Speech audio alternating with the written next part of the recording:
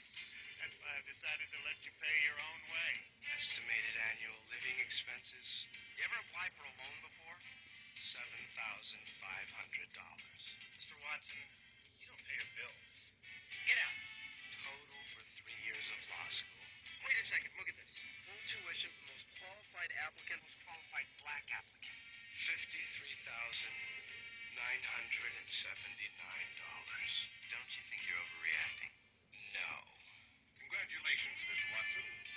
Thank you, sir. I'll do my best. Some people would do anything to get into Harvard. It's gonna be great. These are the 80s, man. It's the Cosby decade. For Mark Watson, all it took was a little soul. I'd like you to meet my good friend, Kareem Abdul-Ali. We got Washington here on a coin toss, so he'll take Leon. That's Watson. Right. Sorry, Marcus. Yeah, there may be a problem here. Your roommate was a, black Negro. A black Negro?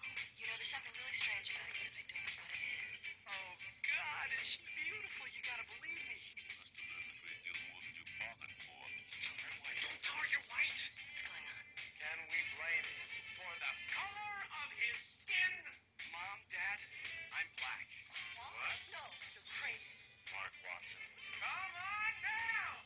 From the producer of Risky Business, Soul Man. He didn't give up. He got down. Right on. You really hate the Beach Boys now? What is it that annoys you and others I've spoken to about what's the name of that film, Soul Man? Am I getting into a can of worms or peas? I really want to know. Okay, for people who don't know about Soul Man, the premise is that you have this rich kid whose father's a millionaire and refuses to pay his way through Harvard Law School. And there's a black scholarship. So the only way he can get into Harvard Law School is to take a pill that's a suntan pill and put on an afro wig, and he gets admitted as a black student. Passes himself off as a minority. And it looks phony. There's no way in the world to see how Thomas looks black. And to me, it's really a attack on affirmative action. And when I was out in LA promoting the film, I said that Ray Don Chong's card from the Sisterhood should be revoked. And the producer, Stephen Tish, called me up, started getting nasty about it, saying, had I seen the film? I said, no, I didn't have to see it. I mean, that's the premise of the film. And to me, I don't see why Ray did. I was really surprised that James Earl Jones was a part of that. That was really surprising. But you haven't seen it? I'm not gonna see it either. Wasn't that like the people who condemn Tom Sawyer? No, not not having really. read it? Because I've seen clips Oh, of okay. the film, and if the whole premise is that he's passing as black, and it's so phony, that means all the black people in the movie are idiots who think that this guy, they can believe that he's black. You're listening to the Some Other Useless Podcast with Richard Wigand. You're the 1,000th listener. Congratulations! You get nothing! Hello everybody, yes, I am Richard Wigand, and welcome to the Some Other Useless Podcast. I opened the show with a trailer for a movie, because in the last show, I kind of teased what I was going to talk about. How it's a sensitive issue, and it's still to this day a sensitive issue. About racism in movies, and donning blackface. And I know that I will never do something like that. You have your comedians out there that, in the world that we live in now, you have to go back on what you did. You know, the decisions that you made years ago, you reflect back on today and go, I've evolved. And you have somebody like Jimmy Fallon who did a Chris Rock impression on Saturday Night Live. And how that can't be deemed as just an impression. Where is the fine line of somebody who is making fun of somebody, like making fun of a race, a stereotype that is 100% racist, or a comedian doing an impression of a comedian that they love or worship or whatever. And it's just, you can't have some things. Jimmy Fallon actually getting into the makeup maybe was a little extreme, but that at that time, it was like, well, like, what, could there not be anybody else in the cast that could do a Chris Rock impression? It was kind of like Jimmy Fallon's moment as that. So you have people today that'll call out Jimmy Fallon. They'll call out Jimmy Kimmel. There's another Jimmy that's been in the news last year and up until and part of this year, which is part of the reason why he had to kind of step down from his show a little bit, because he used to play a basketball player, Karl Malone, and he would make fun of him, and it would be Jimmy Kimmel dressed up as the black basketball player, and just doing an impression of him or whatever, but kind of making fun of how Karl Malone talks. But again, it's like appreciation. Do you appreciate the person that you are portraying, or are you outright making fun of them? But I opened the show with a trailer for a movie that is turning 35. And I saw this the other day, and I remember this movie, and I remember even watching it, right from the get-go. It's supposed to be kind of cringe. It is supposed to kind of stop you in your tracks and make you go, you can't do that. They can't do that. But they did it. Watching movies where people do things, you're not doing them, but you watching them, are you now somehow supporting what they do, or you are against what they do? So, the cast of Soul Man and the producers and everybody involved haven't, apologized for it. If anything, they stick by it.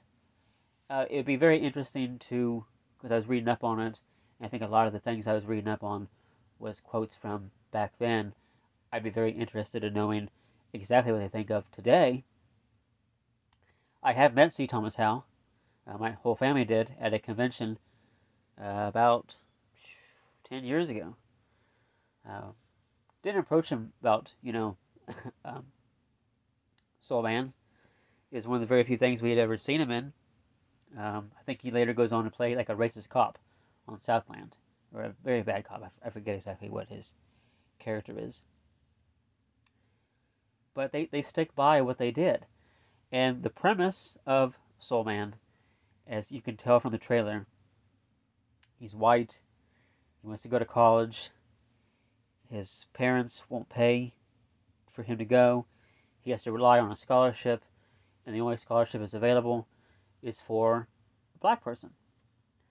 So his friend, played by Ari Gross, they concoct this idea that he's going to take these pills, and he is because in the following clip that I showed or played was from the Dick Cavett show, and Spike Lee was explaining about that C. Thomas Howell takes these pills to make his skin that way. Okay, so there's several factors that they kind of tiptoe around of how they could get away with some things. I don't want this show to kind of make it sound like I'm defending what they did, because I'm actually kind of making a point at they have not gone back on what they did. They still kind of stand by it. The movie at the time had its protests, had people from the NAACP speak out against it. Spike Lee spoke out against it. He was one of the front runners to really put the movie down. The movie's budget was like $4 million, and it was a commercial success. They made $35 million at the box office. This is in 1986. And, the fellow actress in it, Rae Dawn Chong, she is proud of the movie. And she really thinks that it had something to do with Spike Lee, of how the movie kind of got on this bad reputation. I played the trailer for you guys without even watching it. So, I did that, of course, this is a podcast, so it's only going to be audio anyways. But it kind of makes you think in your mind, what would you see if you hadn't seen this before? Just listening to the dialogue by itself, it sounds like the most awkward thing you could ever sit there and watch. This is a quote from C. Thomas Howell. He says, "A white man donning blackface is taboo. Conversation over, you can't win. But our intentions were pure. We wanted to make a funny movie that had a message about racism." And he later expands, "I'm shocked at how truly harmless that movie is, and how the anti-racial message involved in it is so prevalent. This isn't a movie about blackface. This isn't a movie that should be considered irresponsible on any level. It's very funny. It made me much more aware of the issues we face on a day-to-day basis. and it made me much more sensitive to racism. It's an innocent movie. It's got innocent messages, and it's got some very, very deep messages. And I think the people that haven't seen it, that judge it, are horribly wrong. I think that's more offensive than anything. Judging something you haven't seen is the worst thing you can really do. In fact, Soul Man sort of represents that all the way through. I think it's a really innocent movie with a very powerful message, and it's an important part of my life. I'm proud of my performance, and I'm proud of the people that were in it. A lot of people ask me today, could that movie be made today? Robert Downey Jr. just did it in Tropic Thunder. The difference is that he was just playing a character in Tropic Thunder, and there was no magnifying glass on racism, which is prevalent in our country. I guess that's what makes people more uncomfortable about Soul Man, but I think it's an important movie. So that's from the star of the show. And he looks at a perspective, I mean, it's an acting job, okay? You go into an acting job, you play a character. He likes a script. A lot of times, the script changes from script to screen. So, it'd be very interesting in what made it to the final cut. Because a lot of what made it to the final cut, people also kind of deem as offensive. And it is hard to defend. I remember several scenes that were just these odd stereotypes that they thought, that he thinks that are pure and sends a positive message, but then you have things that happen at the dinner scene that kind of, I think Leslie Nielsen's in the scene. And he's looking over at C. Thomas Howell and he's visualizing him. He's visualizing him as different stereotypes. So when you have that, they're doing offensive things, but they're doing it in a way, again, it's going to sound like I'm defending this, but my point is how this movie does not want to come out and say, we are sorry. Because for the reasons because they had actors like James Earl Jones and Ray Don Chong, they had established people in the movie, and I remember we had the Soul Man videotape, and at the end of it, Lou Reed and Sam Cooke, I think, sing Soul Man, and I think C. Thomas Howell dances with them or something. So when the movie's done in a spirit like that, how can you do a movie in good spirits with a message like that? Because he's looking at the perspective of he's white, he can't get in. They're trying to make it as relatable as possible, and he just so happens that if he takes over the position of a black person, he thinks he could just be on this road to success. So the point of the movie is to show how there are missteps for a black person in their life. You're never really going to fully know someone's life until you've lived it. So I think that's, again, it stays true to this day, where we in the political climate that we live in, it is hard to say when people stand up for their rights. It's sad that people still have to stand up for their rights, because that means we haven't evolved enough to get people on the same wavelength. Not everybody is, if you're promoting freedom in America and not everybody feels like they're free and protected, that's a problem. But when you have movies like this that slip through the cracks of, you can say what you want, nowadays you can't do a movie like that. You say that, but there'll probably be some way of someone doing it. Like the premise of Soul Man, he takes these pills. So he's not putting on makeup and he's not making his face black. He's just taking these pills, this odd thing that they wrote into the script to explain why his skin would have this pigmentation. So they felt like, well, we can get away with that if we do it like that. But there's a lot of other things that kind of like the ending tagline of the trailer is, he didn't give up, he got down. So it depends on what offends you, and if something offends you, why does it offend you so hard? Or why does it offend you so much? And, growing up, my favorite shows, I never really listed them like, what's your favorite black shows that you watch on TV? I would list my favorite shows, and they just happen to be shows with black people on them. And I have my favorite black actors, but I don't break it up and who are my favorite black actors, who are my favorite white actors. I've never looked at it like that. You know? Denzel Washington is one of my favorite actors. Is it racist for me to say, to point him out among the other ones, if I'm trying to make a point about who my favorite black people are? So there's a fine line of what, you talk about race, but this movie was very interesting because they don't want to apologize for it, even though it did well. Can you imagine that it did well at the box office? That shows, because usually, when movies win Oscars or whatever, or get nominated for Oscars, the audiences that drive to those movies, or the critics that really love those movies, your average person probably hasn't seen.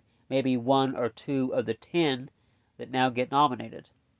But all these other movies that are out there that your average people go to, everybody I'm talking about, it's a hit or miss on whether they're successful or not. There are several movies in the 80s that are known as 80s and early 90s bombs, and they don't acclaim success until later. This movie succeeded at the box office, and then it went downhill. But it did have its problems. Like I said, it did have the protests outside, and it did have people speak out against it. But this movie was also screened at the Reagans. Ronald Reagan's house screened this movie. Why? His son's in it. His son had a part in it. So, times are different then. And you say you can't do a movie like that today. Tropic Thunder was a fine line because that movie was about movies in general that make movies based off these stereotypes and cliches and reasons why movies would get nominated. Robert Downey Jr. was playing a character who underwent surgery to make his skin that way. Deep down, he was still an Australian actor. And several people of all color will defend that. Will say that they're okay with Robert Downey Jr. in that light because of the way it was portrayed, because of the story, because of the message and everything. I think that is what C. Thomas Howell is trying to put in a light, and even Ray Don Chong just thinks that this movie was just powerful. This is what Ray Don Chong said about it. It was only controversial because Spike Lee made a thing of it. He'd never seen the movie, and he jumped all over it. He was just starting and pulling everything down in his wake. If you watch the movie, it's really making white people look stupid. The film is adorable, and it didn't deserve it. I always try to be an actor who is doing a part. There was a character versus what I call blackting, or playing my race. Because I knew that I would fail because I was mixed. I was the black actor for sure, but I didn't lead with my epidermis, and that offended people like Spike Lee, I think. You're either militant or you're not, and he decided to just attack.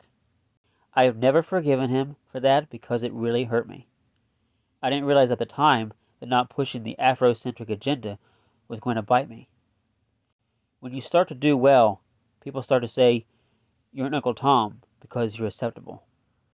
So again, she was looking at it in a different kind of angle that made her stand out in this kind of world that the Soul Man movie tried to be. And Soul Man is directed by a guy who's known as the producers of Friday the 13th and one of the Halloween movies. Several of the Friday the 13th movies, Steve Miner.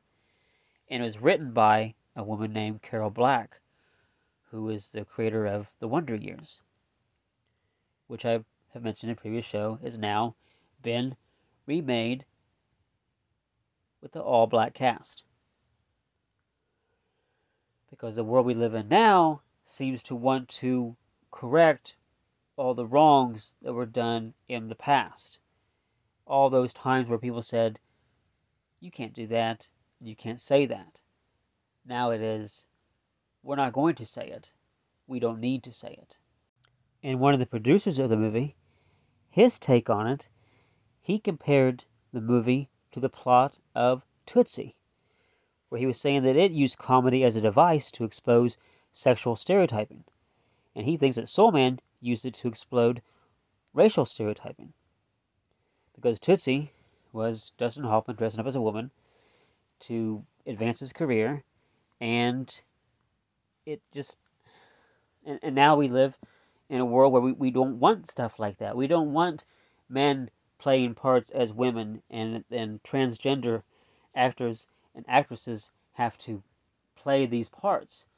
And it always kind of was, do you want somebody like... It's very technical. And it all is very controversial at getting somebody to play a part of a gay person, playing a gay character. Scarlett Johansson, we talk about her a lot on the show, don't we? Thinks that she can play anything. She was once in a movie where she played a character that actually was supposed to be an Asian part. And because there is something in the industry called whitewashing. And it's like, because studios think that audiences will flock to these movies if their favorite white people are in them. And they're just now getting around the block saying, we don't need that. We can make movies for everybody. We can make movies that feature and have leading actors that are of every color and every diversity. So, if you think about if Soul Man was done today, which it can't be, but you'd like to think that somebody would try to make it. But I think that they've stuck to their guns enough to make this last as long as it has. I mean, we talk about that phrase that I don't like, cancel culture. This movie hasn't left anywhere. You can still buy it digitally at places. It hasn't been removed. You know, there are shows that have been removed from 30 Rock and Office, I think. I just recently saw an article a few months ago where they're no longer going to play the diversity training Office episode. Comedy Central's not, I think. So they choose, they pick and choose what they want to, take down and stuff. And 30 Rock battled a lot of things. And, at the time you say, I can't believe they got away with it. I can't believe they got away with it. Years later, they go, we got to stop that. They're not going to get away with it anymore. But enough money has exchanged hands that it doesn't really matter. You have your DVD releases, you have your streaming releases. Enough people have made money for this to go, oh, we're not going to allow people to make money on it anymore. Oh, okay. Nobody gets royalty checks. Nobody gets any of this stuff that's made on these things. Oh, okay. Depending on what the show is, people may go, yeah, I don't want to make money on that. So before I saw that this movie had turned 35, I had seen this make a round of video clips of being one of the most offensive movies ever. And there are different movies out there also. It's not just white actors playing black parts or playing black characters. They did that to Asian people as well. And because one that sticks out to a lot of people when you look up most offensive moments in TV shows or movies, one thing that pops out for sure is Mickey Rooney playing Asian in Breakfast at Tiffany's. Most racist thing you could ever see. How they get away with it? Because it was depicted as, oh, it's funny. It's playing. He's playing a character. He's playing the stereotype. One of my favorite shows is Reno 911. And that show, for one thing, that show had a lot going for it of how controversial they can get right from the get-go. Because we talked about in the show of imagery that you wouldn't want to see of firemen being in harm's way or making fun of cops. And it wasn't too long after September 11th, Reno 911 comes on the air. And that's all they did was make fun of cops, because it was making fun of the TV show Cops. And they had played around with comedy of enough stereotypes of races and different things. It's like, how can they get away with that? And the only way they can get away with that is satire. If you're doing something deliberately to make the strongest point possible in a humorous way. It's the exact definition of a satire. But if it pushes the limits too much, to the point where it makes you feel uncomfortable, why is it making you feel uncomfortable? And how hard is the intention? Because there are black actors and actresses who pop up on Reno 911. Now, is it racist to me always, for me to always think, are they comfortable doing that? Because I could be really wrong. I could be like, they're the kind of person to be okay with that. I always kind of think of that when I'm watching King of Queens with the actor that plays Deacon, Victor Williams. I'm thinking a lot of stuff they do in that show, or any show where they have those kind of counterparts. How do the writers present? I'm thinking of from the perspective of, if I'm writing a character, first of all, if I'm writing a character, I'm not writing it for a particular race. I'm writing it as a person. Whoever would come in and audition would get the part right then and there. Or if I happen to meet somebody that I really like, whoever they are, and they want to be in my movie, I write the part for them. But I'm trying to think, if I had to write for these particular people in particular races, if I had to, once you have actors that come in and you're writing for them every week, you're kind of writing their voice. How are you writing? Are you writing it as them, or how are you going about making certain jokes? Because there would be several points on King of Queens where they would always point out, the differences of it being white and black. And you don't necessarily have to have that on that type of show, but they did. So I always felt like if I ever met Victor Williams, the question I'd want to ask him is, do the writers approach you with that stuff? Or is it stuff where you just go, hey, it's a job? And I show up and they write these jokes, and I don't like what they say, but I still do it because it's a job and I'm still getting paid. I mean, I'm very curious to know how that gets worked into it, because I wouldn't want to write a joke, like especially if I'm writing a King of Queens episode and I'm making fun of the fact that, because it always made, King of Queens always made Kevin James look stupid. So, or not as smart in some scenes. So if you could play it like that, that's how you could get away with some of the things that he says. Because then you have the Victor Williams counterpart on the show to say that's wrong. You don't have to have something where Kevin James' character can just say it and then just leave it there. And then kind of leave for the audience to kind of be uncomfortable. And I think that's what kind of Soul Man had characters in it. Because I think at one point he does... he doesn't want to get caught. He doesn't want to be found out that he's white. There's several different parts to it that he does realize that what he's doing is wrong. So it's hard to kind of explain this kind of movie. And, would you watch again with your whole family? Could you really enjoy everything that you see, knowing the kind of world that we live in now? But it's all very technical. And it's hard to defend some things in it, just the kind of person that I am. Makes me feel uncomfortable. That, and I know that I can't do something like that. Or I know that if I did something like that, which I wouldn't, but if I did, I would get completely taken down for it. They use the word canceled a lot, and they even reference that this movie got canceled immediately, but it did well at the box office. It made its money. But there is no Soul Man 2. Great for that. They didn't make that mistake. But I just thought it was an interesting story to talk about. How I've never... Usually when I read things like this, you read that the people involved in it, want to go back on what they did. And I think that I wouldn't want to make something... a movie or write a part where the people involved in it didn't enjoy it, or found some parts to be disturbing or offensive. So then you have your actors that kind of go back on the stuff that they did and go, oh yeah, like Jimmy Fallon apologizing for being Chris Rock.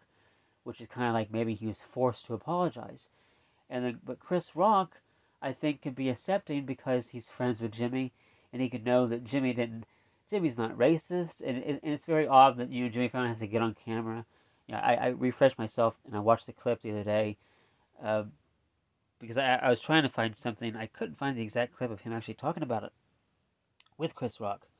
Probably is out there somewhere, but all I could find was his apology by himself.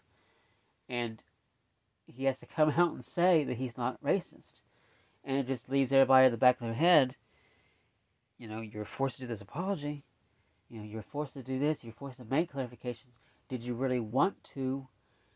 Yes, we believe you're racist. And you have some people like, no, I don't believe that.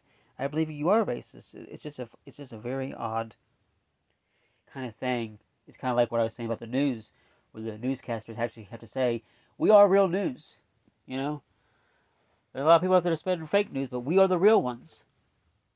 You kind of have to clarify who you are.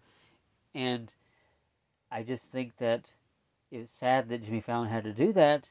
At the same time, he felt like he had to do it, because otherwise he was going to go down.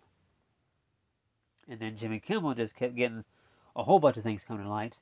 Several things were making the circuit, and he just decided to stop doing shows for several weeks.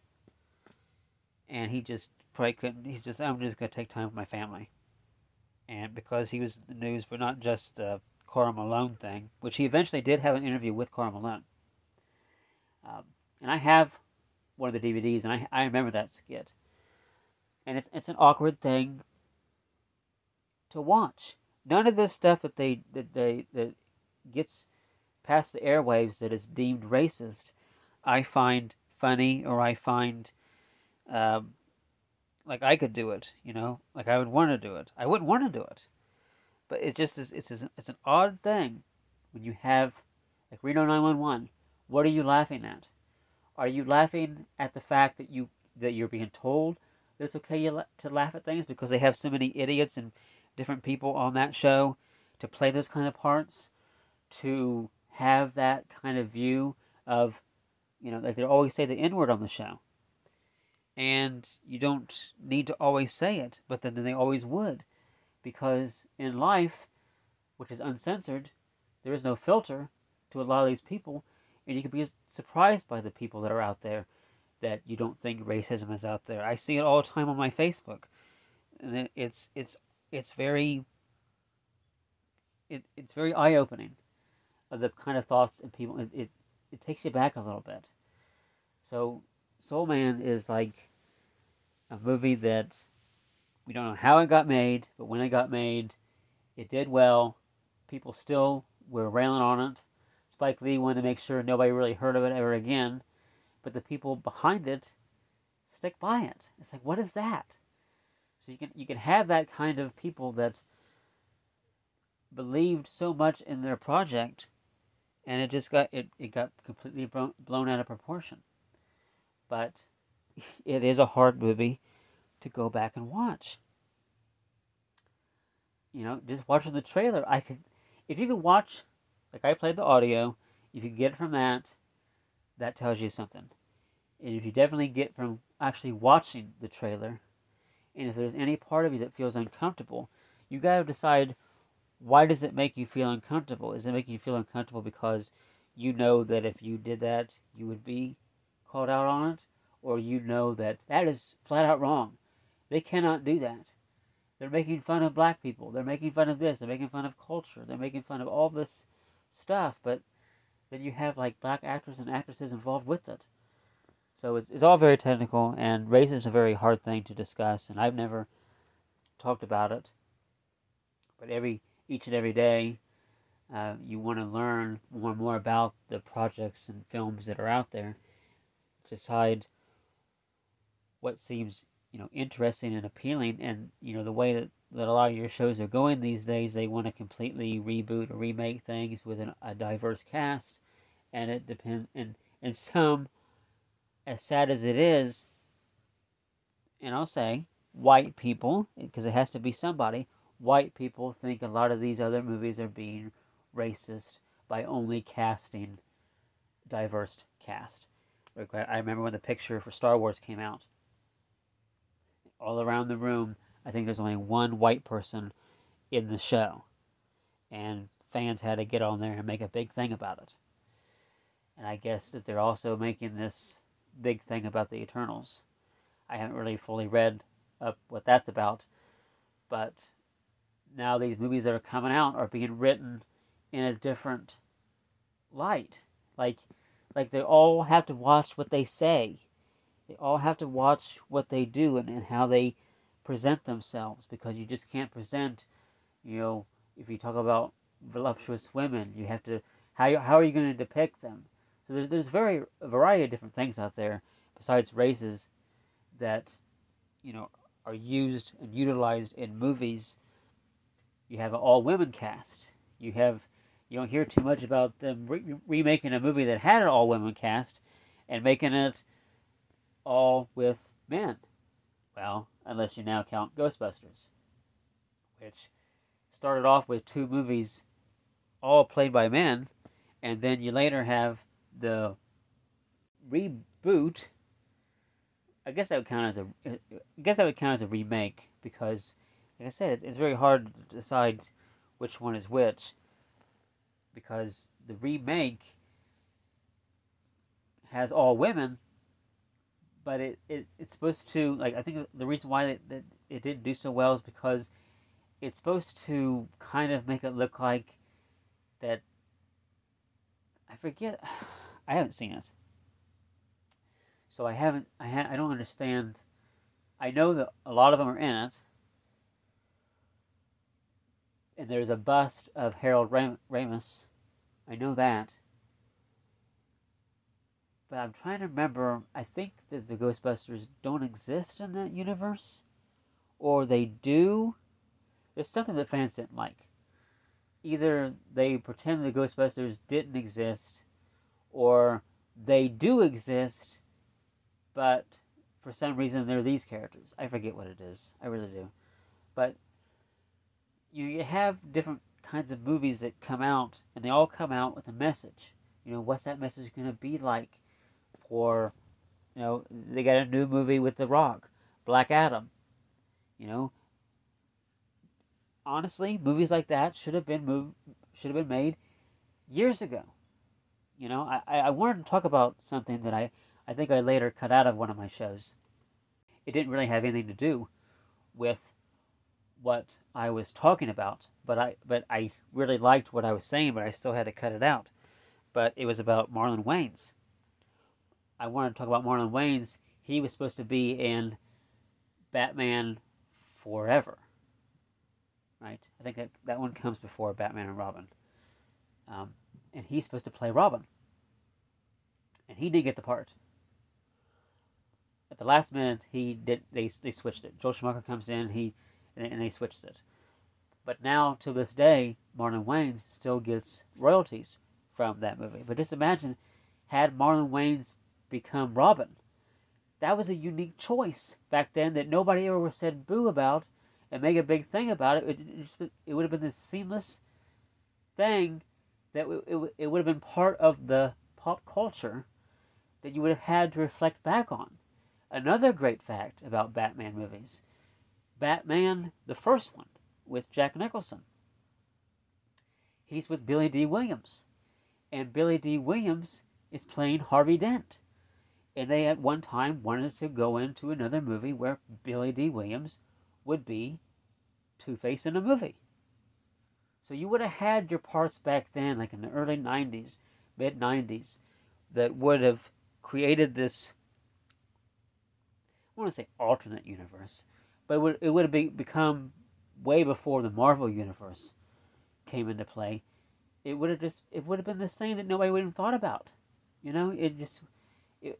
could make a big thing about it, but you wouldn't have so many people saying, no, Billy D. Williams can't be Two-Face. You didn't have too many other characters. You've had enough people play Batman, okay?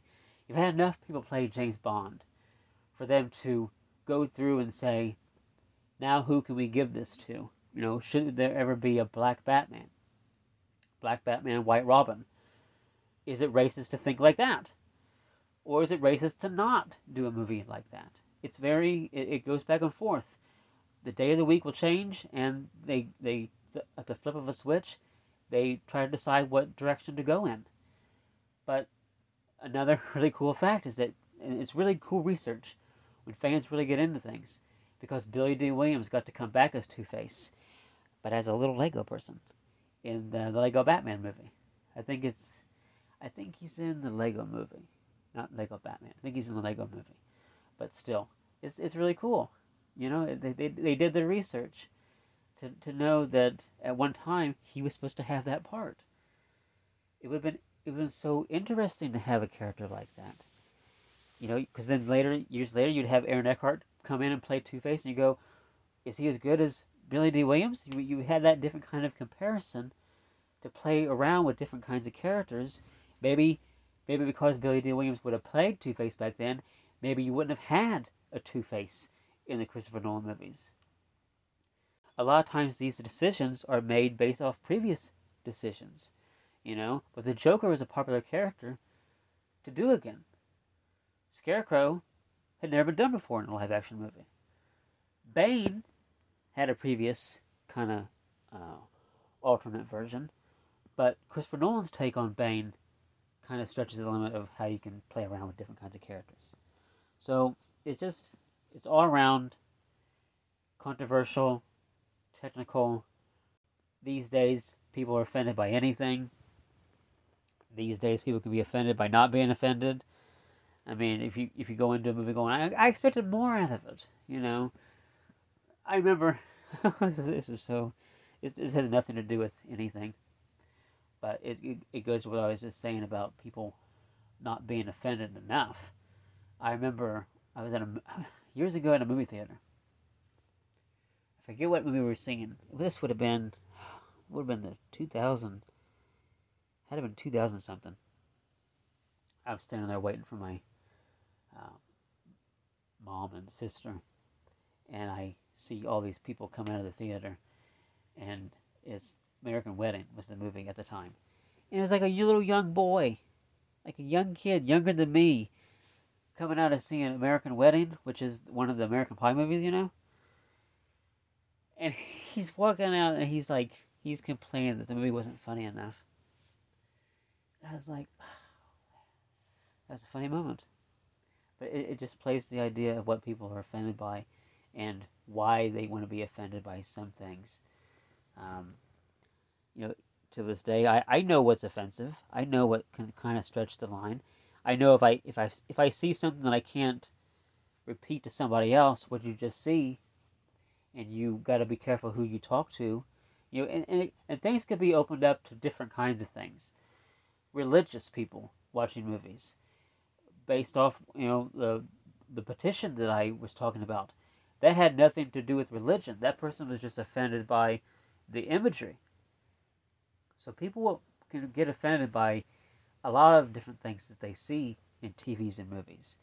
But I was just really struck by the idea that the Soul Man just sticks by to what they did. I'd be very curious to know if that's still what they think. So they're kind of like celebrating the 35th anniversary of Soul Man, but they're just kind of saying it hasn't aged very well, but you can still get it at places. You know, nobody's taking it down. I don't really hear a lot of places streaming it, but you can buy it. So somewhere, they're making money on it still. So it hasn't been officially removed, hasn't been officially banned, like some Disney movies. Even Disney now, once Disney's opened up their vault, now they have to go through their library and go, maybe there's some things, you know, people are going to have access to Disney Plus. People are going to have access to things that we do in Disney. That's opened a lot of, you know, a lot of different problems because everybody looks at different kinds of movies. That's a whole different thing to talk about another day, but because of Disney Plus, they had to point out certain things. There is a movie, what's it called? It's that one racist movie. It's extremely racist. It's something in the South. Oh, I forget what it is. But it's not on there. So Disney Plus has made sure that it's not on there. I forget what it is. It's something in the South. Okay, the movie's called Song of the South. I cheated and I looked at Google. Had to look it up. But that movie, you cannot get it on Disney Plus. And they made sure of it. So, and then, like I said, your other networks, if somebody catches something, like Seinfeld had an episode called The Puerto Rican Day, and it's rarely played, but that episode got spotlight on it before the show was even going to air. It got flack. That goes to what C. Thomas Howell was saying about not seeing something and criticizing it. So you just don't know what light, what intention is the key word. So if you have enough people come forward and say, we're proud of Soul Man, C. Thomas Howell is really proud of what he did, he can only speak of that from his experience of being on that set and what he thought was going to happen. Then the movie gets put together, the movie goes to theaters, the protests happen, Spike Lee rails into the ground, and he hasn't even seen it. Who's to think that he still hasn't seen it to this day? But I just thought it was something to point out and discuss today. So that'll be it on that. I thank you for listening thus far. Thank you for subscribing if you've done that. You can subscribe if you already haven't on Apple, Google, Anchor.fm, Spotify, and Breaker. And I'll hopefully next time see you later. Bye, everybody. You just listened to the Some Other Useless Podcast with Richard Wigand. Are you proud of yourself yet?